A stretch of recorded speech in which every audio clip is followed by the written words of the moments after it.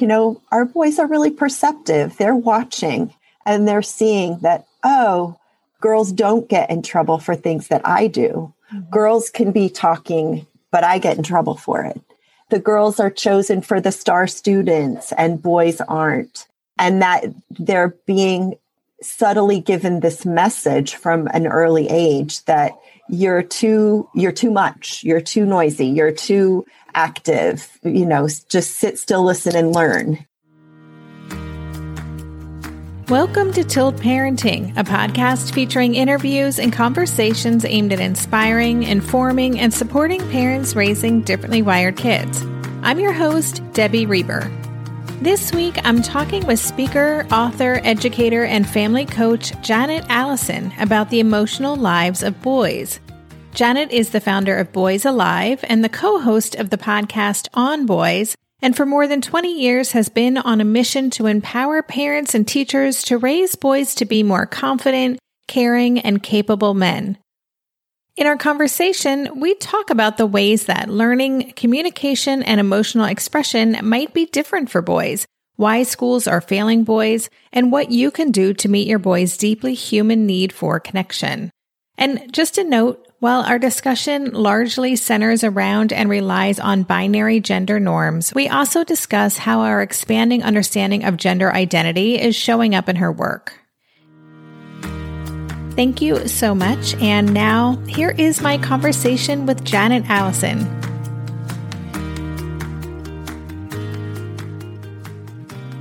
Hey, Janet, welcome to the podcast. Hi, Debbie. So good to be here. It's fun to have you on my show. I've been on your show. Maybe take a few minutes and tell us about your work in the world and your podcast. Absolutely. Well, our show is On Boys, and I co-host that with Jennifer Fink of Building Boys. And I am Boys Alive, have been for about 20 years. Started with, I was a teacher, and I had 10 boys and 2 girls in my first grade, and did not have a clue, because I raised daughters. Mm-hmm. And so here were all these boys that were very active, very creative. I put that in air quotes, very busy. And I was scrambling to understand what they needed, because nowhere in my training, in my university degree, nobody talked about how different boys would be in the classroom than girls. This was the mid-90s, and all the focus at that time was on girls. Mm-hmm. And equity in sports and all of those things. And our boys were getting lost and left behind.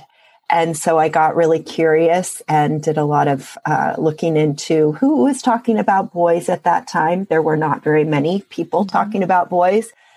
Curious about brain differences, curious about communication styles, learning styles, and all of that kind of just funneled me into Boys Alive. And I'm a family coach and an author and a podcaster like you. And, it's interesting how the events in our lives push us in certain directions. We've had the conversation about Asher and you taking up this work.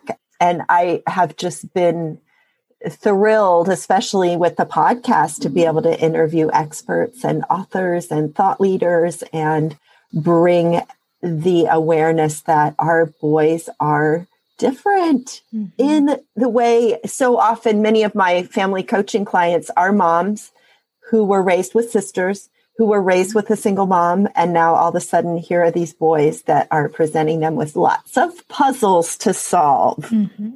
Yeah, absolutely. I love that story. It brought up so many things for me. First of all, you may know this, but I used to be a teen girl expert. So before I had a child, I spent 15 years writing nonfiction, self-confidence, self-esteem books for teen girls. I volunteered with teen girls like that. I spoke at girls' conferences. I was all about girl empowerment. And when I discovered I was having a son, I remember being, first of all, shocked. It's like, can you check that again? And one of the first things I said to my husband was, I'm going to have to do a lot of work around my own baggage surrounding boys and what I know about boys, because being so pro-girl and in that space, I was like, I got some work to do. And then I also kind of got excited about, wait a minute, this is an opportunity to really lean into raising a respectful man. And we need men who grow up as feminists and, and who live fully, emotional lives. And so I love the work that you're doing. And I love how you came to it. It's fascinating. Well, and I was thinking about the work you're doing and differently wired. And I think, when we can back up from that, and I feel like this understanding is bedrock. And when we understand, of course, we look at the world through a female lens as moms, as women. When we can recognize that we do that and step away from the expectation that our boys are going to want to talk to us like our girls do, and they're going to want to have those deep, meaningful conversations. And when we recognize, they're just as sensitive, they're just as desirous of connection, but it comes in a little different package. And when we can understand what that package is, which is very active, which is, I don't want to sit and look you in the eye and have a long, deep, meaningful conversation with you. But if we're out tossing a ball or we're on a walk, I am going to communicate with you. But if we can step away from that our female perception, and I know you've got dads listening too. So part of this too is understanding how you relate to the men in your life, because it's all the same. And is it every boy? Is it every man? No, absolutely not. It's tendencies. And so it just adds to our repertoire of being able to connect with another human being. So I have just this focus group sample of one in my home. I've got a teenage son. So I would love to hear from you. What is really going on with the emotional lives of boys? Because in my world, the boys that I know or that are friends with my son are super in touch with, they have really high emotional IQ. And I also know that their parents are working really hard to support that. But if we zoom out and look generally, what is going on with the emotional lives of boys right now? Yeah. I think it is changing a cultural perception that because boys don't talk, they don't feel. And they do. And they do. And they may just not be able to express it in the way that we would, again, as females, imagine they express it. So we have to be super, get our radar, our antenna up and be really aware. And for boys, there's a lot around shame and embarrassment and putting boys on the spot. There's a lot around. I just always go back to this mom who told me that her first grader, her 7-year-old boy, came home from school one day and said, "Mom, all the girls are perfect and I'm the bad one." And so here's a little boy that from probably preschool, kindergarten, first grade for sure, has had female teachers. And, our boys are really perceptive. They're watching and they're seeing that, girls don't get in trouble for things that I do. Girls can be talking, but I get in trouble for it. The girls are chosen for the star students and boys aren't. And that they're being subtly given this message from an early age that you're too much, you're too noisy, you're too active, just sit still, listen and learn is what we often wish for. And hey, I was there as a teacher, like, I've got this brilliant lesson, just sit still, just listen. And that is not how boys typically operate in the world. And so it's a willingness to observe and to listen. And part of it is, are you ready to listen when they're ready to talk? And especially with teens, their biological clock is shifting. They're up later at night and way more active. I was working with a family recently who, the 14-year-old boy, and the dad wanted him to converse and do it in the morning because that's when the dad was ready to talk. And then the mom was there going, yeah, but he really lights up at around 9 o'clock at night. And then that's when he opens up. That's when he's ready to talk. So it's not on our time frame as parents. We have to be aware of, oh, this is okay. You're going to have to stay up a little later, mom and dad, so you can access that time when your boy is ready to open up, is ready to share. Yeah, that happens at about 1:45 in my house. Yeah. Most times I'm okay with that. And other times I'm just like, we're going to have to put a pin in this for now because I'm going to bed. But yes. So I have all these questions and I don't want to go off in a whole other direction, but also I find it so interesting that, you're describing classrooms and a culture around our kids in school that really isn't designed to embrace perhaps what is a more natural way of being for boys than girls. And just as a caveat, we are talking about gender identity, which is also, there's a lot of fluidity there. So I just want to say that for listeners who are like, my child doesn't fit in either bucket. And I do want to touch upon that as well.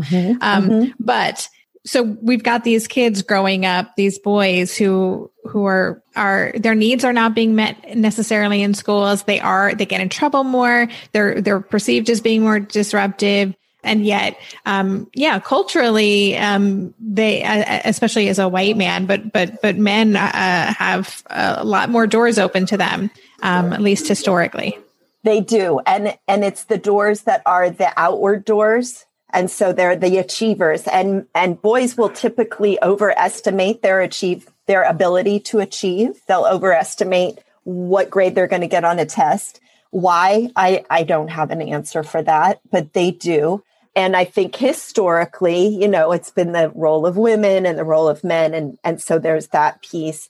But I look at the men and especially, the Me Too movement, and we have a lot of angry adult men. And I trace it back to this place where their full selves are not being met. They're being prodded and directed to go, to achieve, go to law school, do the thing. And then we have angry men who, because their sensitive side, their emotional side hasn't been nurtured, hasn't been grown. We have this imbalance as adults, and that doesn't go well for anyone.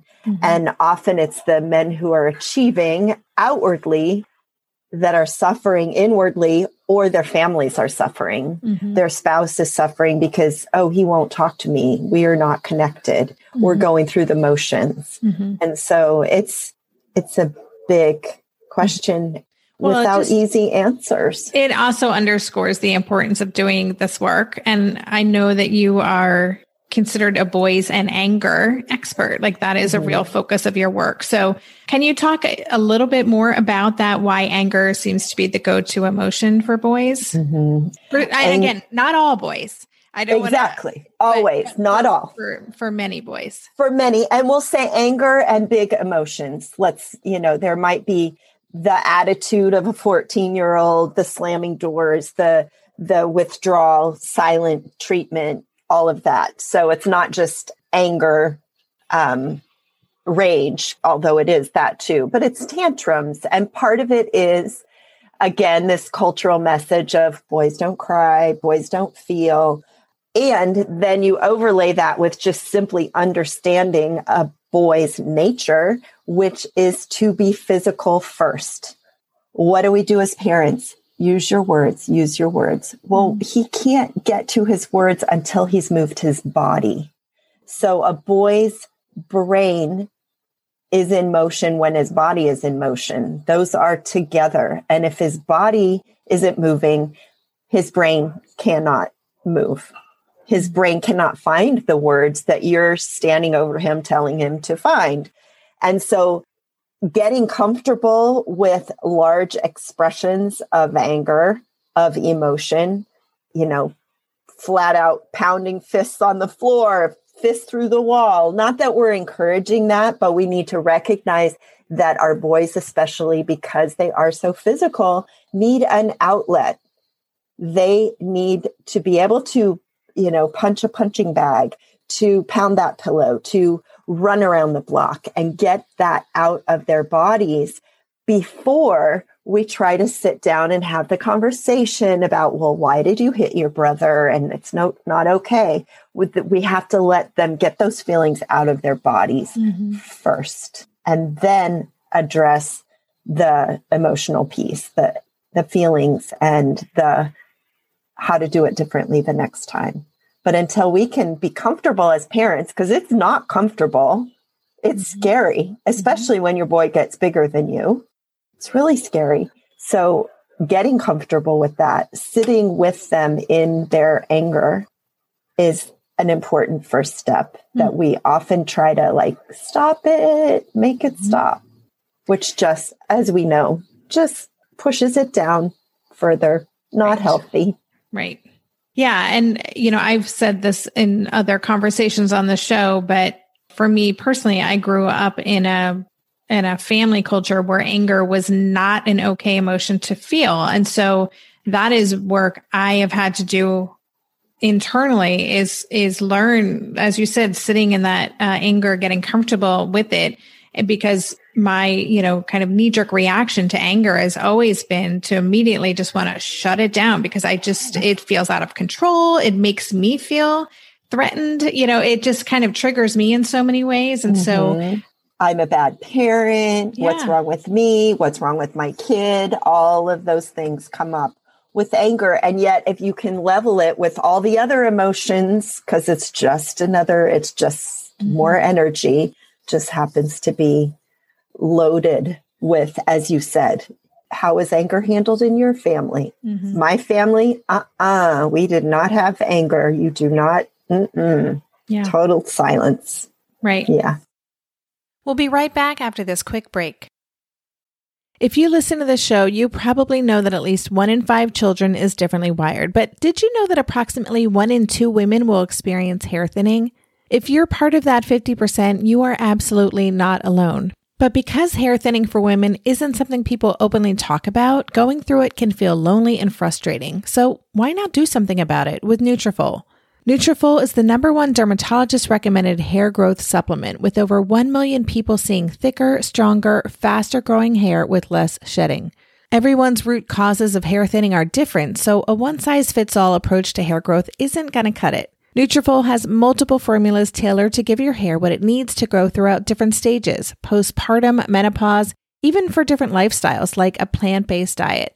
To get your personalized hair health plan based on your specific root causes, you can take a simple hair wellness quiz on Nutrafol.com. And because there's no prescription required, you can quickly get set up online with free shipping and automated deliveries, which make it so much easier to stick with your new hair care routine. See results in 3 to 6 months.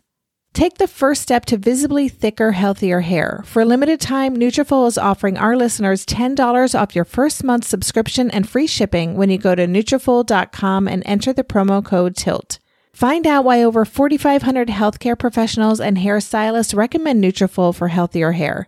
Nutrafol.com, spelled Nutrafol.com, promo code TILT.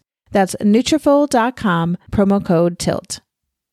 This year, I've been working on becoming more attuned to my body, and so I'm starting to really recognize how periodic spikes in anxiety or disruptions to my routines can seriously throw my whole system off. And as I've been traveling a ton this past month, which is both disruptive and somewhat stressful, I'm especially glad that I have the extra support of Synbiotic Plus, a 3-in-1 supplement from Ritual with clinically studied prebiotics, probiotics, and a postbiotic to support a balanced gut microbiome. Synbiotic Plus provides fuel to the cells that make up the gut lining to support a healthy gut barrier. And it comes in this very cool minty delayed release capsule, which was specifically designed to help survive the harsh conditions of the upper GI tract for delivery to the colon. The bonus is that the capsules don't need to be refrigerated, so I can easily bring them with me in my carry-on. On a personal level, I love that Ritual is committed to sustainability. They're a female-founded B Corp, meaning they are holding themselves accountable long-term to not only think about their company's financial health, but also the health of people and our planet. There's no more shame in your gut game. Synbiotic Plus and Ritual are here to celebrate, not hide your insides. Get 25% off your first month for a limited time at ritual.com/tilt. Start Ritual or add Synbiotic Plus to your subscription today. That's ritual.com/tilt for 25% off. So what about differently wired boys specifically? So, the way you're describing the fact that boys generally need to move their bodies first, that physical expression, that makes me think of, kids who have ADHD and who are more physical and movement is part of how they regulate or kind of process. But what have you seen in your work in terms of maybe just broadly the emotional lives, inner lives of boys? And are there more challenges for differently wired boys, or are there some things that are actually more accessible because a boy is differently wired? Well, I think this is where you and I put our brains together and our expertise together, because I feel like, my area of knowledge is boys in general, male tendencies. And again, not everybody. And this is when we understand boys at a fundamental level of, they need to move their bodies. When we have realistic expectations for our boys, I mean, science tells us they don't typically have as many words as early as girls.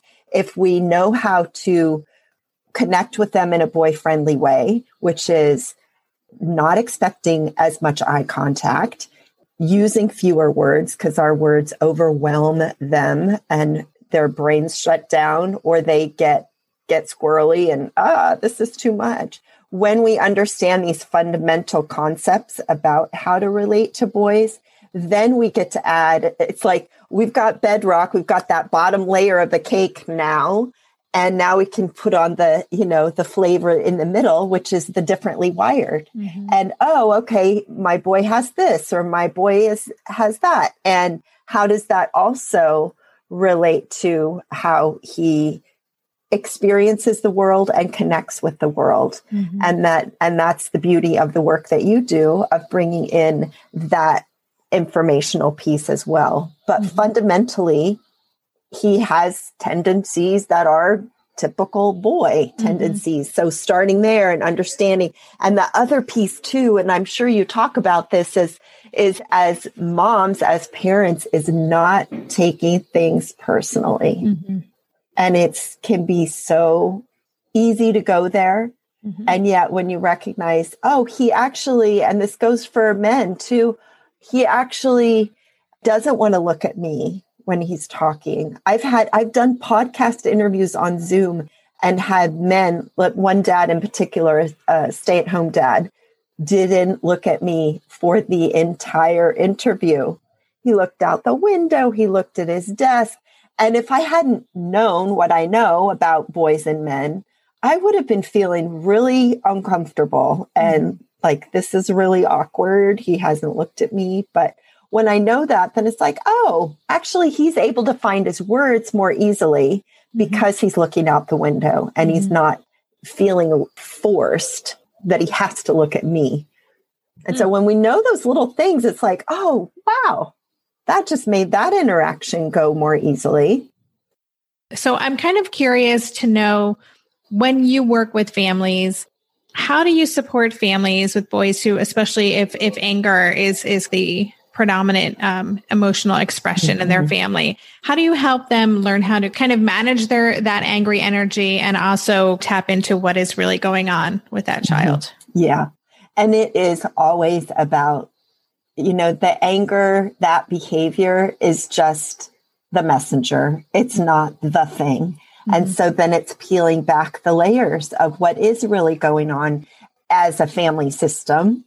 Maybe they're, stressed because dad lost his job, or they're in chaos because now they're trying to do online school and work from home and all the things. So we always look at the bigger picture and try to sift it down, because it's not actually the child. It's the parents that are the ones that can make the changes that need to happen in the environment. And also a lot of it is the perspective of the parent, the expectation of the parents. And when those begin to shift and change, I had a dad just recently who he was adamant that his boy take a shower every single morning, because that is how he was raised. Mm-hmm. Being clean was a family value, and you take a shower every morning. And the son was rebelling. He did not want to take a shower every morning. He liked his showers in the evening. So then it's like, okay, instead of butting heads about this, let's collaborate and let's get curious about, well, when is it okay to take a shower? And is dad, can dad kind of loosen up on how he was raised and that perspective a little bit? And so that change has to come from the parent. And so much of it is about listening, being curious, asking questions, including a boy's perspective, and having him feel like he has a voice in the family. And I hear often that kids don't feel like they have a voice. And especially tweens and teens who are, really taking new interest in the world, and they want to share their opinion and they want to know that their voice is heard. And so I really believe in collaborative parenting. We have to collaborate with our kids. They want to have a say, and it's not that they get their way all the time, but they certainly get to have input into the family. Mm-hmm. Yeah, it's the shower example. That conversations around personal hygiene come up all the time in my community, and also around deodorant. I'm like, at a certain point, they may decide they don't want to smell, but that's on them. Like, I'm really hands off with that, but I love this teen rebelling by saying, I'm going to shower at night, not morning. I mean, our teens have to rebel. So that's pretty safe rebellion right there. Yeah, totally safe when dad can back off. But they were really butting heads, and there was a lot of anger and impatience around that. And of course, that's going to ripple into other things. And and to your point about the hygiene, one of the detriments of this pandemic and online learning is our kids are not getting the peer feedback that they would typically get of, your breath smells, or, you haven't showered in 5 days, and ew. And, coming from parents, that's a little different message than when it comes from your peers and maybe that girl or that guy that you're kind of eyeing. Right. Yeah. And also, to be fair, many of us listening as parents and caregivers, come on. Yep. Our shower habits are slipping a little bit too, because we're in quarantine. Yeah. So. My girls call it marinating. Yeah, I'm just marinating this weekend. And that's totally fine. I'm going to borrow that. Love that. We'll be right back after this quick break. I'm on the road this month, and oh man, am I missing my sweet kitties, Haskell and Lua. They've been a part of our family for more than 2 years, and I'm so grateful they're keeping Darren such good company while I'm away. If you're getting a new pet soon, you're probably already thinking about everything you'll need to buy: food, toys, a cozy bed, doggy bags, or litter boxes. Something you may not be thinking about, though, is pet insurance. That's why you should check out ASPCA Pet Health Insurance. The ASPCA Pet Health Insurance Program offers customizable accident and illness plans, making it easier for pet parents like you to help your pet get the care they may need. The ASPCA Pet Health Insurance Program has been around for over 18 years, and they've helped more than 600,000 pets during that time. They allow you to customize your plan, helping ensure that your pet's plan is as unique as they are, because vet bills can really add up, especially when you're least expecting it. It's simple. Use their app to submit a claim, and you'll receive reimbursement for eligible vet bills directly into your bank account. To explore coverage, visit aspcapetinsurance.com/parenting. That's aspcapetinsurance.com/parenting. Again, that's aspcapetinsurance.com/parenting. This is a paid advertisement. Insurance is underwritten by either Independence American Insurance Company or United States Fire Insurance Company and produced by PTZ Insurance Agency Limited. The ASPCA is not an insurer and is not engaged in the business of insurance. Hey there, it's Debbie. I love making this show and sharing conversations about how to support our awesome neurodivergent kids. I've seen how even one little insight from an interview can spark a big shift in daily life. But I know that raising complex kids can be messy and lonely. And just when we think we figured it out, something comes up that boots us right back to feeling overwhelmed and stuck. That's why I've poured everything into creating a way for parents like us navigating complex parenting journeys to join together and chart a path that feels positive, hopeful, and doable. It's the brand new Differently Wired Club experience. In the club, you'll get personal support from me and other seasoned parent coaches, 6 live calls every month where you can connect and get your personal questions answered, the opportunity to learn directly from authors and experts like I have on this show, monthly themes for getting specific and tactical, an exclusive private podcast feed, and the best, most generous community of parents. Seriously, these folks show up for themselves and each other, and that right there is really everything, because it's a daily reminder that we're not alone. Our kids aren't broken, and we have totally got this. The recently rebooted Differently Wired Club is on a brand new platform with its very own iOS and Android app. It is such a great space. However you learn, whatever your style, no matter the ages, genders, and neurodivergent profile of your children, the Differently Wired Club can help you cultivate the positive shifts you're hoping for. Join us today by going to tiltparenting.com/club. That's tiltparenting.com/club. I hope to see you on the inside. I'm curious to know, I was thinking about some of the common challenges that I hear about in my community and just kind of in general with their kids, and particularly more or possibly more with their sons. So in addition to anger, just, having kind of a short fuse. And then lying comes up a lot too, as something that parents really struggle with. A lot of kids with ADHD, lying is a big issue. And so can you say more about that? And then also, how do you support families in dealing with those issues? So, kids will lie. And it can be a little humorous and because it can be so blatant. And you're like, what? I mean, I'll divulge a story. When I was in 3rd grade, I was learning my times tables, right? And I was not very good at it. And so we had flashcards, and my mom put the flashcards on the wall, like where the ceiling meets the wall. So around my room were flashcards, and every night we'd go through the times tables. Well, I thought I would just, if I just wrote the answers on a piece of paper and held them in my hand, as my mom is sitting right across from me on the bed, she will never know that I am looking down at the answers. Well, because I thought I was so brilliant, right? Wrong. That lasted 30 seconds. But it's like our kids don't have the cognitive ability to parse through that this is going to be really obvious. And so there's that.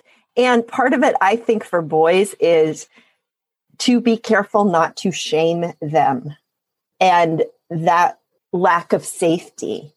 And so depending on, the age and the magnitude of the lie, and of course it's going to start young, but if you can treat it as, oh, whoops, did you mean that?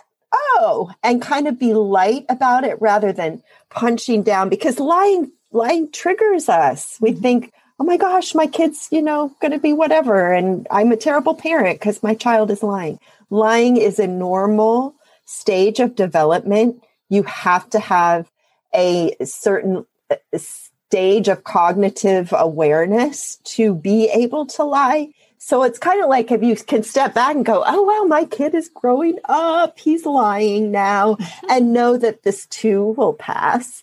And of course, as a family value, we value honesty and truth. And that's just part of the learning.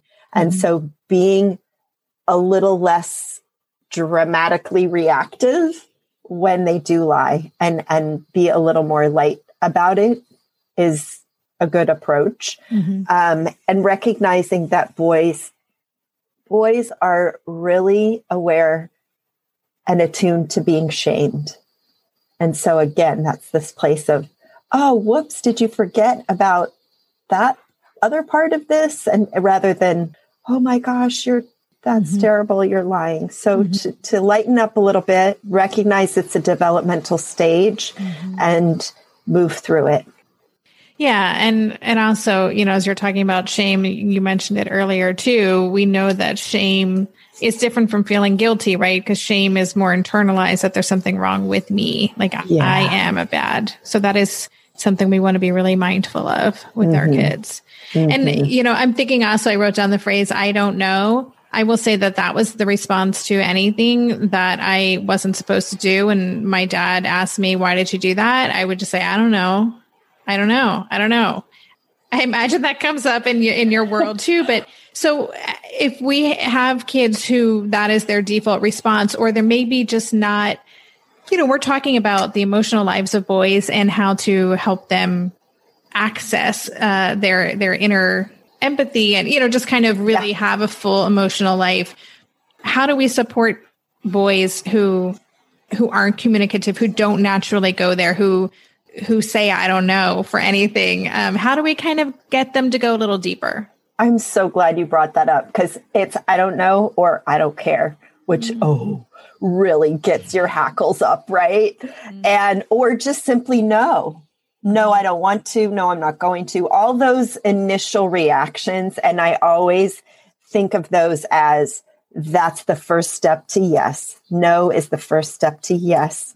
And what happens for our boys, because they tend to, again, a tendency, process language a little more slowly than girls. So they've been asked a question, and you can check this out with the adult men in your life.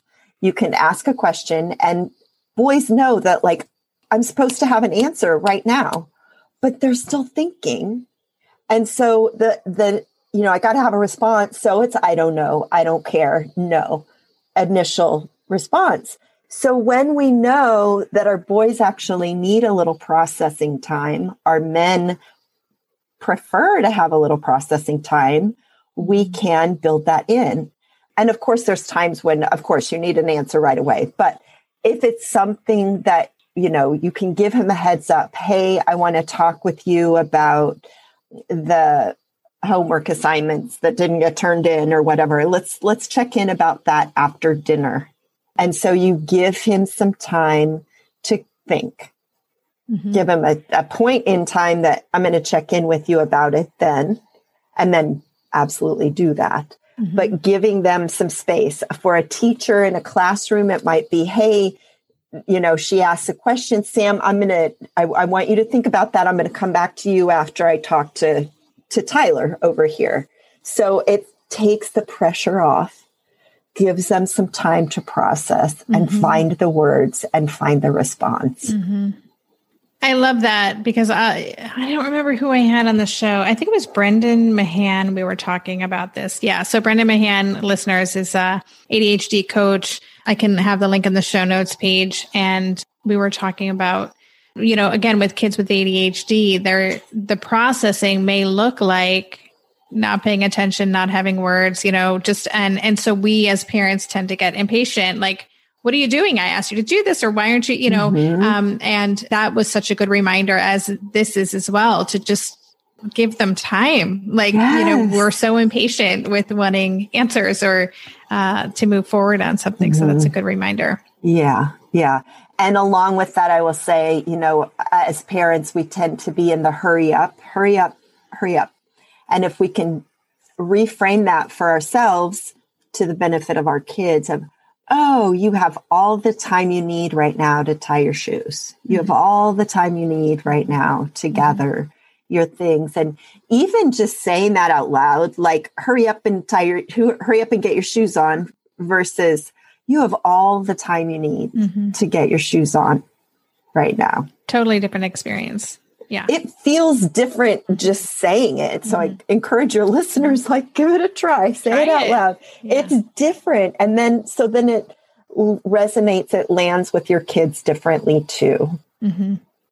Okay. So I do want to ask, because we know, especially within the differently wired community, there is a higher prevalence of kids who are trans or who have non-binary gender identity. And I'm just wondering, like, we've been talking about this from a very male-female lens, and I'm wondering if in your work, like, how does this generation of kids who there's a lot more fluidity and gender nonconformity, what does that look like in the work that you do? Well, I think that you can kind of lift it all out of this conversation of boys over here and girls over here, and just look at it as qualities, as characteristics, as tendencies. You might have a child who is very talkative and very engaged and very verbal. Okay, that's their tendency, that's their quality. Great. You might have a child who's really an observer and withdrawn and, wants to check things out first. Okay, that's great. So that might be the child that you need to wait until midnight to have the conversation with, or it might be the child that opens up when you're on a walk more readily. So it's like, we just opened the box of all these different ways to be human in the world that isn't my personal operating system. I mean, I love like eye contact and conversation. So that's me. Oh, now I have this whole other understanding of there's people that don't prefer eye contact, that prefer to answer with one or two words and not have the deeper sensory details, emotionally laden conversations. And so it just becomes of like, here's another way of being in the world, regardless of where they fall in the gender spectrum. Okay. And I mean, I just think boy, girl is shorthand. I think of it as, okay. And probably the largest percentage, of course, falls into that category. Yeah. But it's qualities, it's characteristics and ways to connect. Thank you. Yeah. So, all right. And so my last question, if you could beam yourself into the home of every parent raising boys, what advice or wisdom, what would you want them to know? What's your most important thing to be on their mind so they can really support the boy they're raising to grow up into this emotionally intelligent, aware, in tune man? The word that comes to mind is listen. Listen with an open mind, listen with an open heart, and just listen. Be curious about what he's thinking and feeling. That's great. And that's where you started the conversation, how you got into this, was you got really curious about these kids in your class. So I love that. I love that. Yeah. Well, so tell listeners, you talked about your podcast at the beginning. Maybe just let listeners know where they can engage with you and learn more about your work. Yeah, come to boysalive.com. I have a really active Facebook group, so just Google Boys Alive, and we'd love to have you join the conversation there. At my website, boysalive.com, you can opt in for a free report called Your Boy and His Big Emotions, Common Parenting Mistakes and What to Do Instead. So that'll give you some tips on dealing with those big emotions.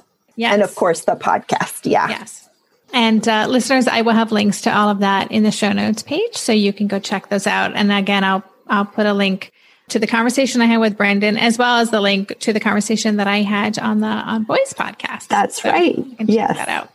Awesome. Well, thank you so much. It's been really lovely to connect with you and have this conversation. And I really just appreciate you sharing all this with us today. You are so welcome. My pleasure. You've been listening to the Tilt Parenting Podcast. For the show notes for this episode, visit tiltparenting.com/podcast and search for this conversation. If you like what you heard on today's episode, I would be grateful if you could take a minute to head over to Apple Podcasts and leave a rating or a review. Thank you so much for helping us stay visible so people who would benefit from the show can easily find it. If you want to support the show and help me cover the cost of production, please consider joining my Patreon campaign. To support the show, just visit patreon.com/tiltparenting. Lastly, if you aren't already part of the online community at Tilt, I invite you to sign up at tiltparenting.com on the box in the bottom where it says Join the Revolution. Every Thursday, I send out a short email with a quick note from me, a link to that week's podcast episode, and links to 5 stories from the news that week that are relevant to parents like us. Again, you can sign up and learn more about Tilt at www.tiltparenting.com. If you're a parent, I invite you to join us at the Mindful Mama podcast, where it's all about becoming a less irritable, more joyful parent. With sometimes hilarious and always thought-provoking experts and friends, at Mindful Mama, we know that you cannot give what you do not have. And when you have calm and peace within, then you can give it to your children. I'm Hunter Clark Fields, and I can't wait to see you there. Listen in to the Mindful Mama podcast.